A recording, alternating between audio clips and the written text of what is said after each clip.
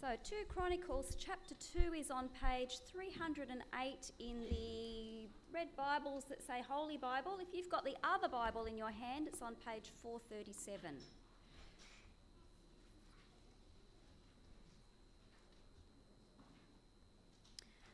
Solomon gave orders to build a temple for the name of the Lord and a royal palace for himself.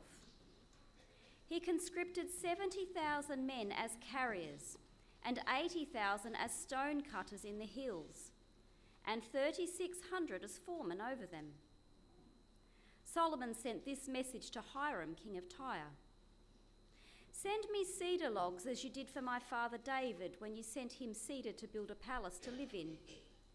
Now I am about to build a temple for the name of the Lord my God, and to dedicate it to him for burning fragrant incense before him, for setting out the consecrated bread regularly, and for making burnt offerings every morning and evening, and on the Sabbaths and new moons, and at the appointed feasts of the Lord our God. This is a lasting ordinance for Israel. The temple I am going to build will be great, because our God is greater than all other gods. But who is able to build a temple for him, since the heavens, even the highest heavens, cannot contain him? Who then am I to build a temple for him, except as a palace to burn sacrifices before him? Send me, therefore, a man skilled to work in gold and silver, bronze and iron, and in purple, crimson, and blue yarn, and experienced in the art of engraving, to work in Judah and Jerusalem with my skilled craftsmen, whom my father David provided. Send me also cedar, pine, and algum logs from Lebanon, for I know that your men are skilled in cutting timber there. My men will work with yours to provide me with plenty of lumber, because the temple I build must be large and magnificent. I will give your servants, the woodsmen who cut the timber, 20,000 cores of ground wheat, 20,000 cores of barley, 20,000 baths of wine, and 20,000 baths of olive oil." Hiram, king of Tyre, replied by letter to Solomon, "Because the Lord loves his people, he has made you their king." And Hiram added, "Praise be to the Lord, the God of Israel, who made heaven and earth. He has given King David a wise son, endowed with intelligence and discernment, who will build a temple for the Lord and a palace for himself. I am sending you Huram-Abi, a man of great skill, whose mother was from Dan and whose father was from Tyre. He is trained to work in gold and silver, bronze and iron, stone and wood, and with purple and blue and crimson yarn and fine linen. He is experienced in all kinds of engraving and can execute any design given to him. He will work with your craftsmen and with those of my lord David, your father. Now let my lord send his servants the wheat and barley and the olive oil and wine he promised, and we will cut all the logs from Lebanon that you need, and will float them in rafts by sea down to Joppa. You can then take them up to Jerusalem." Solomon took a census of all the aliens who were in Israel, after the census his father David had taken, and they were found to be 153,600. He assigned 70,000 of them to be carriers, and 80,000 to be stone cutters in the hills, with 3,600 foremen over them to keep the people working. Then Solomon began to build the temple of the Lord in Jerusalem, on Mount Moriah, where the Lord had appeared to his father David. It was on the threshing floor of Araunah the Jebusite, the place provided by David. He began building on the 2nd day of the 2nd month in the 4th year of his reign. Let's pray, shall we? Father, we pray that in this next period of time that you would help us to quieten our hearts and focus our minds, that by your Spirit that we would be learning from your word and thinking through its application for our lives, and not just being hearers of the word but doers as well. And we pray this in Jesus' name. Amen. One of the fun things about growing up in the late 60s, early 70s was the Apollo manned space missions to the moon. If you grew up after that period of time, you really missed out. And I love this shot of which was taken in 1971 when Apollo 15 took the very first motor car to the moon. One of the astronauts who drove the moon buggy was the man in this picture. Can you see that all right from where you're sitting? Yep, good.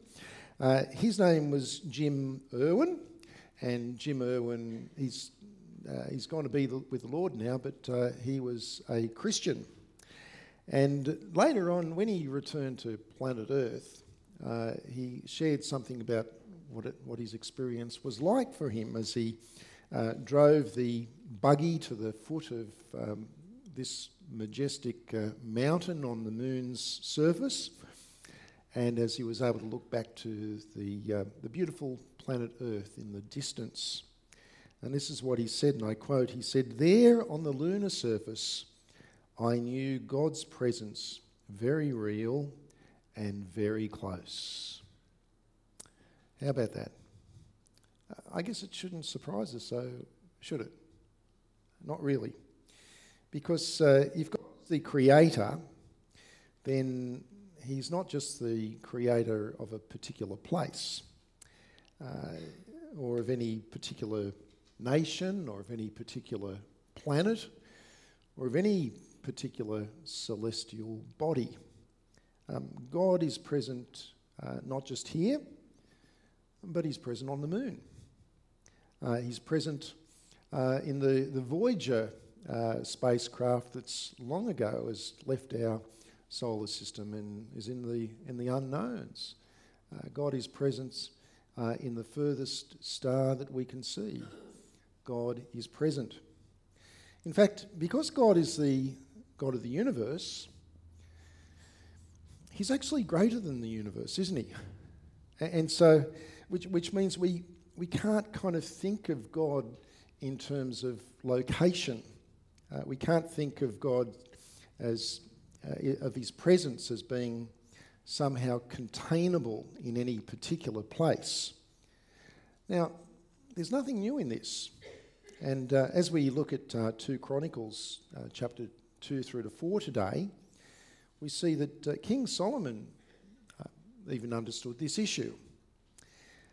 He had to grapple with the fact that the God of the universe is, on the one hand, uncontainable, and yet what was Solomon about to do?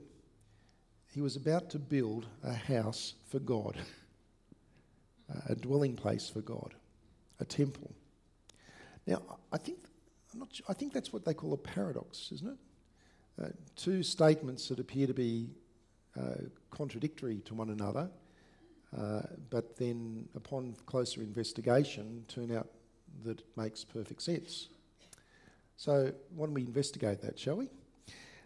If you open up your Bibles at 2 Chronicles, that'd be helpful.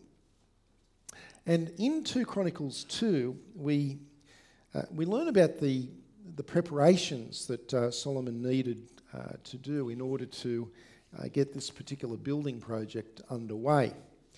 And as I was reading through this, I was reminded of some of those TV shows that you sometimes see, on a Sunday afternoon when everyone else is out playing sport or whatever, where they talk about the great mysteries of the ancient world, and they show these big buildings and constructions and say that how could ancient man possibly have built these things without any technology? Maybe they had help from aliens from outer space. But how about sheer manpower? That does the trick sometimes, doesn't it? And this is kind of what we see in chapter 2, verses 1 and 2, where we read that Solomon gave orders to build a temple for the name of the Lord and a royal palace for himself. And listen to these numbers. He conscripted 70,000 men as carriers. That's like at a very full stadium at an NRL, at a State of Origin match, full of carriers. And if you thought that's impressive, then there was 80,000 as stone cutters in the hills, 80,000 people cutting stone out of the hills in quarries, and 3,600 foremen to oversee them. That's some kind of labour force, isn't it? And that's what Solomon had to do. It's interesting that at the end of chapter 2, if you go down to verse 17 and following, that the chronicler, the guy who wrote Chronicles, he restates these same manpower statistics, and that kind of makes the chapter a nice, tidy sort of unit, doesn't it? Starts with the manpower, finishes with the manpower, but in between, Solomon writes a letter. He writes a letter to a man, or he sends a message rather, to a man by the name of Hiram. And Hiram is the king of Tyre. Tyre is a city in what we'd call these days modern-day Lebanon, and that is a place where great cedar trees grow. Lebanon is still famous for its cedar trees. So in verses 3 through to 10, Solomon wants to do business with Hiram, and he places an order for timber, especially the cedar logs, and also for skilled tradesmen. In verse 10, Solomon offers to pay Hiram with Israel's agricultural produce, so wheat and barley and wine and olive oil. That's what he's going to pay in return. So that's the deal. It's got kind of a bartering system that's going on there. But it's how Solomon explains the project which is also important. So I'm going to read to you from verse 3 down to verse 6. This is his message to Hiram, the king of Tyre. And he says, "Send me cedar logs, as you did for my father David, when you sent him cedar to build a palace to live in. Now I am about to build a temple for the name of the Lord my God, and to dedicate it to him for burning fragrant incense before him, for setting out the consecrated bread regularly, and for making burnt offerings every morning and evening on the Sabbath and new moons, and at the appointed feasts of the Lord our God. This is a lasting ordinance for Israel." So that's the purpose of the building. But he says, the temple I'm going to build will be great because our God is greater than all other gods. But who is able to build a temple for him, since the heavens, even the highest heavens, cannot contain him? Who then am I to build a temple for him, except as a place to burn sacrifices before him? Who can build a temple for him, since not even the highest heavens can contain God? God is present everywhere in the physical universe. You know where God is not? God is not in hell. Hell is where God is not. But in all of the material universe, God is completely present. God is not absent from any part of it. There's not a part of the universe when you go there and God is not there. And as creator of the universe, He's therefore greater than the universe. That is, he transcends the universe, so that the highest heavens, as Solomon says, cannot contain God. Now, the Bible draws out some implications from this for us. For example, in Jeremiah 23 and Psalm 139, if God fills the whole universe, then guess what? You can't hide from God. There's nowhere where you can't escape him. You can't run from God. You can't hide from God. You can get in a submarine. You can go down the deepest depths of the ocean if you like, or you can book a ticket on Virgin Galactica and get sent out of the atmosphere, and you could go to the moon. But God's still going to be there. You can't run away from God. You can't escape him. He is everywhere. But neither can you house God in a box.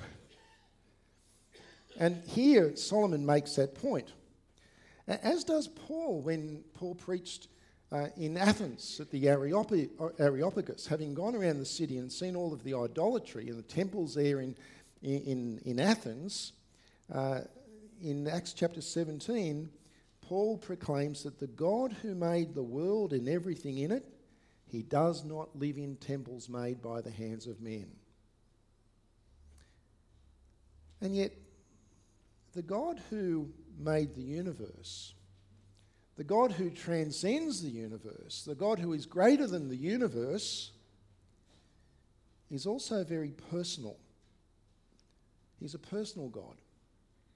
And in the Bible, God shows himself in particular ways at particular times to particular people. And the theologians would call that a theophany, when God appears. God exists everywhere in the universe, and sometimes he makes himself known differently, especially in certain places at certain times to certain people. Think Moses at the burning bush, Moses on Mount Sinai. Think about even Solomon, when God spoke to Solomon in a dream. But he does so for particular reasons. He does so because of his plan and his purpose for humanity, and his revelation of himself and his plan and purpose for us. And this is the case with the temple. For example, after the temple had been built in chapter 7, which we'll look at next week, there was a theophany. That is, that there was fire after it was consecrated, dedicated. There was fire that came down from heaven, and we're told that the glory of the Lord filled the temple. So much so that the priests had to evacuate. They couldn't do their work because of the glory of the Lord, God showing himself in that special way at that particular time. Did God live in the temple? No, of course not. But by the temple, God would connect with his people. The temple would teach his people about their relationship with God, about the nature of their relationship with God, and also their future. And this is actually important for us because the temple actually shows us something about our future, your future, and my future. For as the God of the universe, he is also the God of all people. He's not just the God of Israel, he's the God of all of humanity. And it included the Gentile king of Tyre,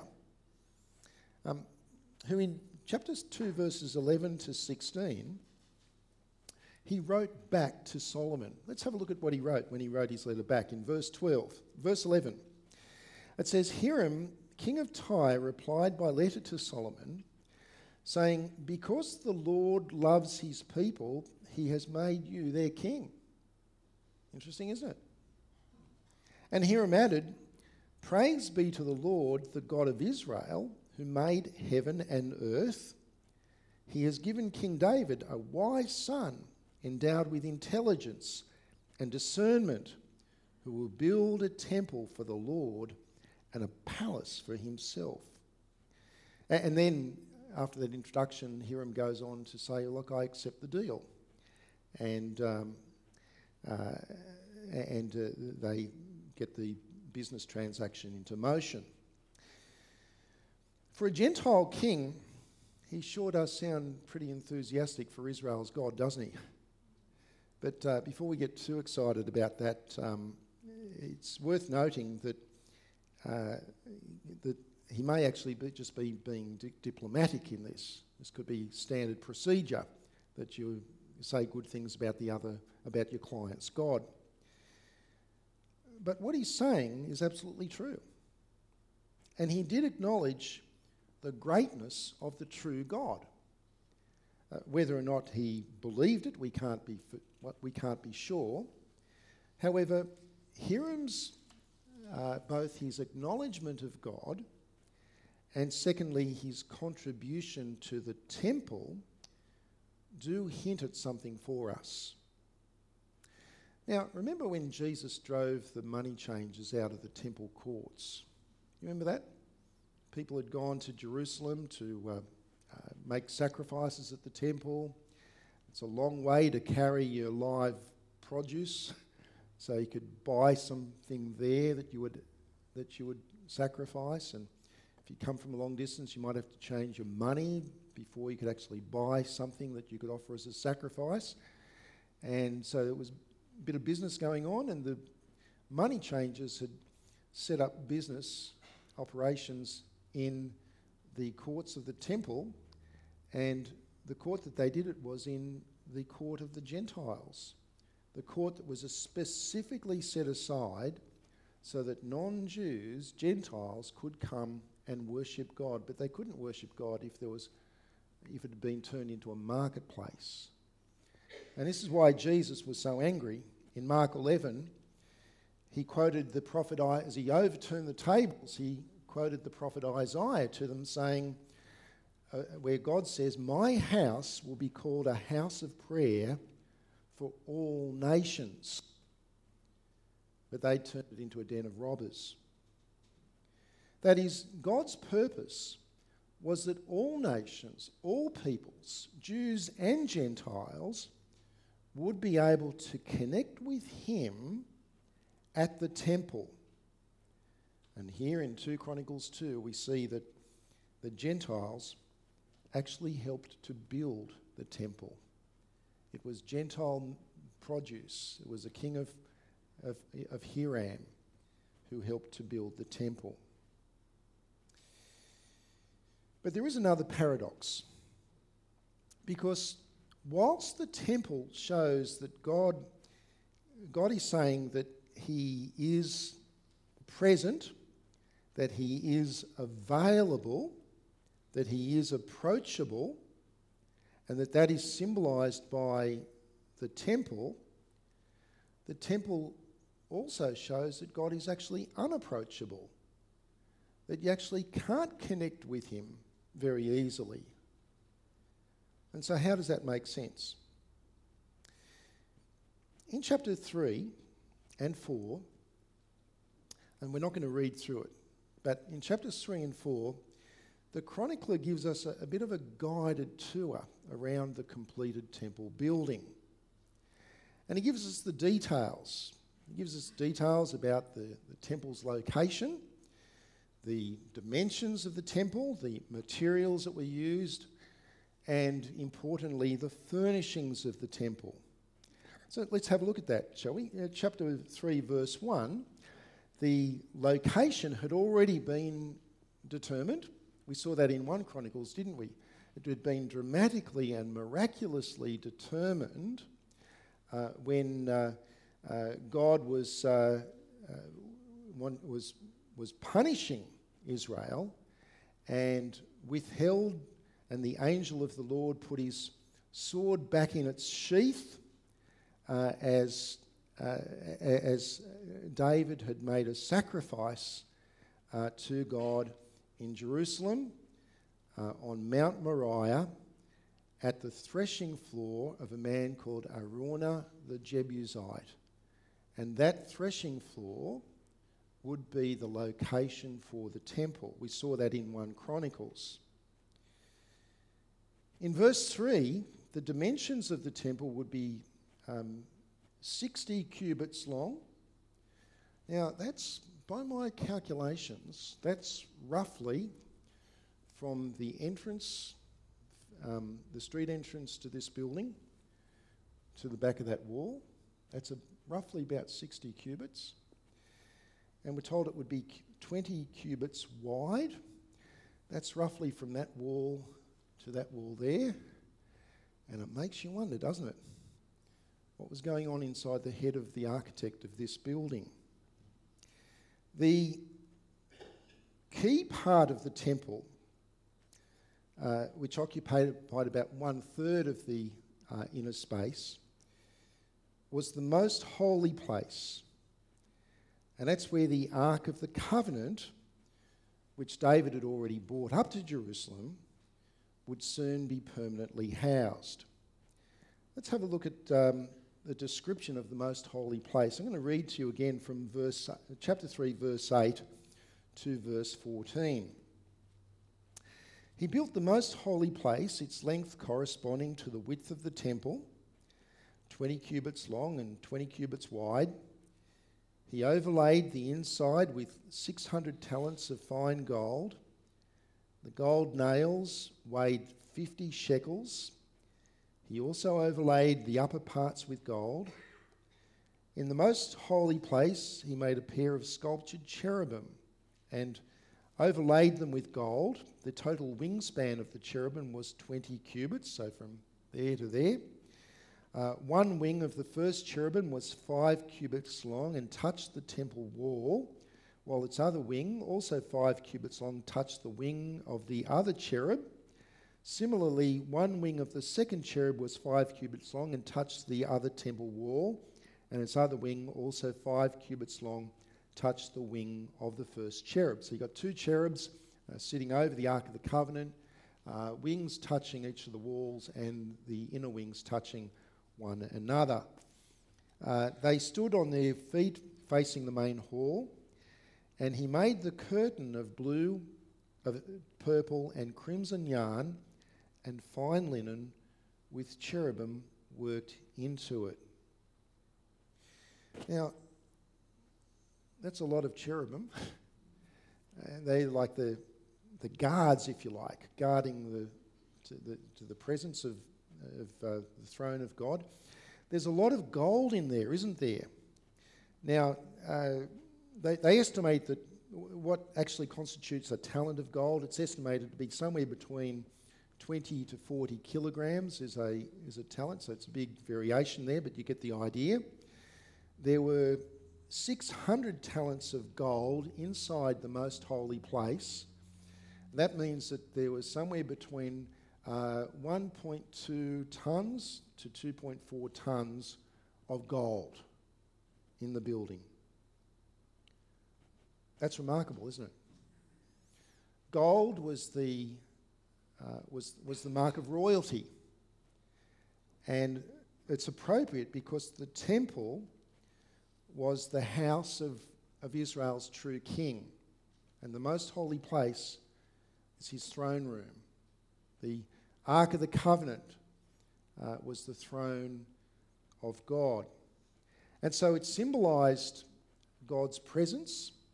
It symbolised that God, the ruler of the universe, was Israel's God and King. Now, this was a very real and a very deep joy for Israel, as you can imagine, such that the psalmist would write in Psalm 84, "How lovely is your dwelling place, O Lord Almighty. My soul yearns, even faints for the courts of the Lord." And he goes on to say, "Better is one day in your courts than 1,000 elsewhere. I'd rather be a doorkeeper in your courts than to dwell in the house of the wicked." That the God of the universe was Israel's king. And yet, this throne room, with all of its gold, with all of its splendour, was an unseen world. Almost every Israelite never got to see it. Never got to see it. I mean, the builders saw it for a while. The Levites could enter the temple, but not into the throne room of God. It was only the high priest who could enter into the most holy place, and he could only do so one day of the year, on the Day of Atonement. He could only do so after significant sacrifice had been made for the atonement of his sins and of the sins of the people, and he could only do it one day a year. So that all that gold, and no one could see it. Because you just can't enter into the throne room of God. So here's the paradox. The temple showed that God was present, that God was approachable, that God wanted to connect with his people, that God was with Israel, but because of human sin, the temple showed that God was unapproachable, except by the high priest one day of the year. So near, but yet so far. All the gold, all the furnishings, everything that is described for us here by the chronicler in 2 Chronicles chapter 3, the people never got to see it. For in verse 14, a great curtain blocked the way. And friends, it's really only as we grasp hold of this, that we grasp hold of the reality that the God of the universe is both present but unapproachable, that we can appreciate what Jesus has done for us and we can have confidence. Now, there is, of course, no temple in Jerusalem today. There's kind of the remains of the wall, but that's about it as far as I'm aware. And I'm glad that there's no temple in Jerusalem today. The second temple was destroyed in 70 AD. It's a good thing that under God's sovereignty that the temple was destroyed. But if there were a temple in Jerusalem today, you and I, we could just walk straight into the most holy place, unencumbered. We could just walk straight in. Because when Jesus died on the cross, what happened in the temple? That curtain was torn in two, miraculously, symbolising that by his death on the cross, that he has paid for all of our sins, so that we're no longer separated from the holy God, that we are now able to have a unencumbered relationship with the God who is the God of the entire universe. He's above and beyond the universe, and yet he's personal to us. I want you to listen to how the author to the Hebrews puts this in Hebrews chapter 10. Just have a look at this.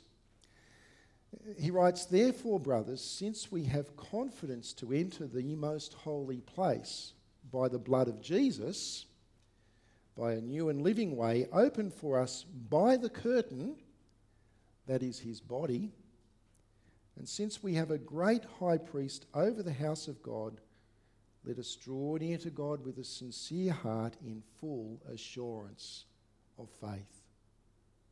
Full assured, confident and fully assured to enter.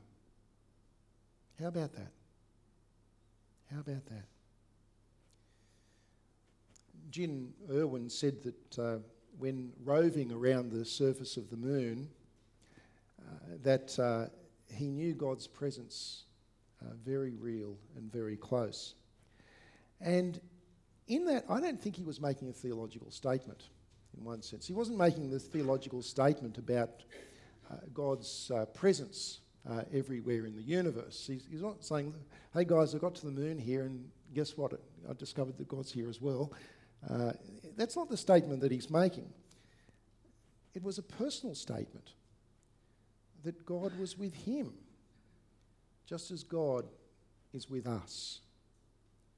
For when we trust in Christ, we are truly connected with God, no matter who we are, no matter where we are.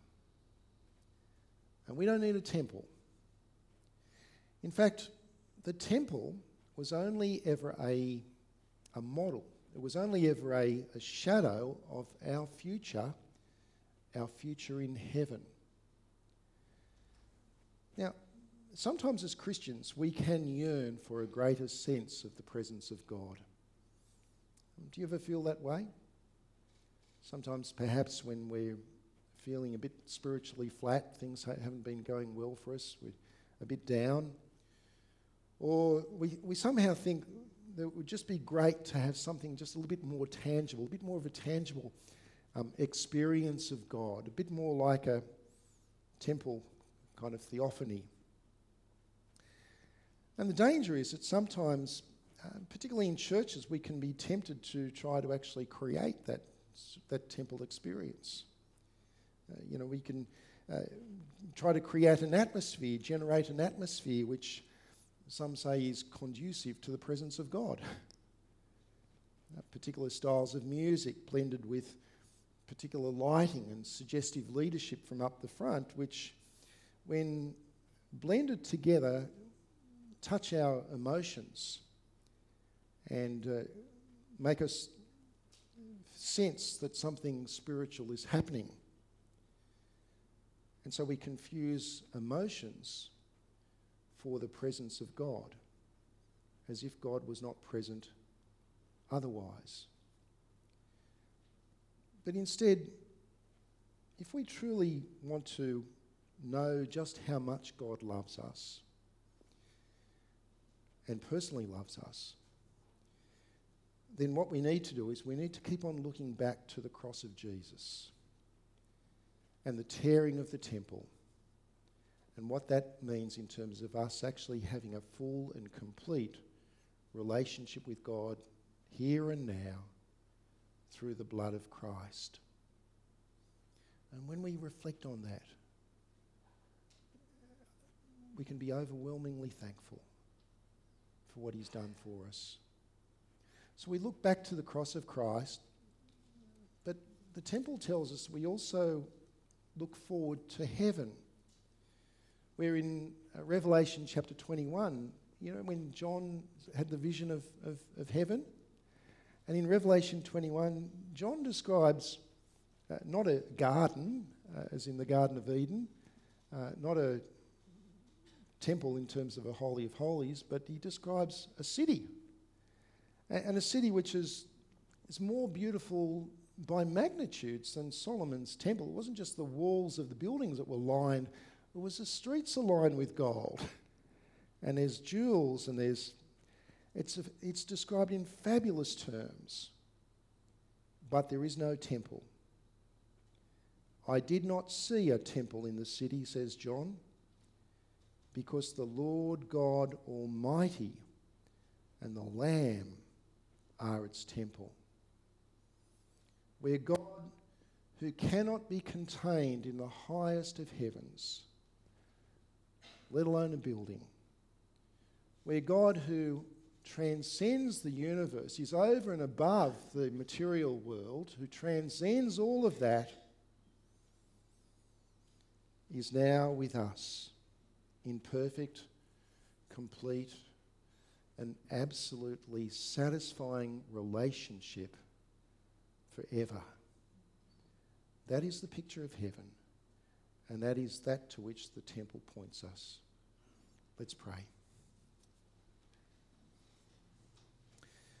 Father, we thank you for your great wisdom in how your plan and purpose has unfolded through the revelation of Scripture. We thank you, Father God, that you, the great God of the universe, are actually the personal God for us and for all of mankind. And we thank you, Father God, that that which separated us from you has been taken away by the blood of Jesus on the cross. Help us not to be dissatisfied with that. Help us to grapple with it and understand the enormity of what Jesus has done for us and what that means for us in the present and in the future. And we ask this in Jesus' name. Amen.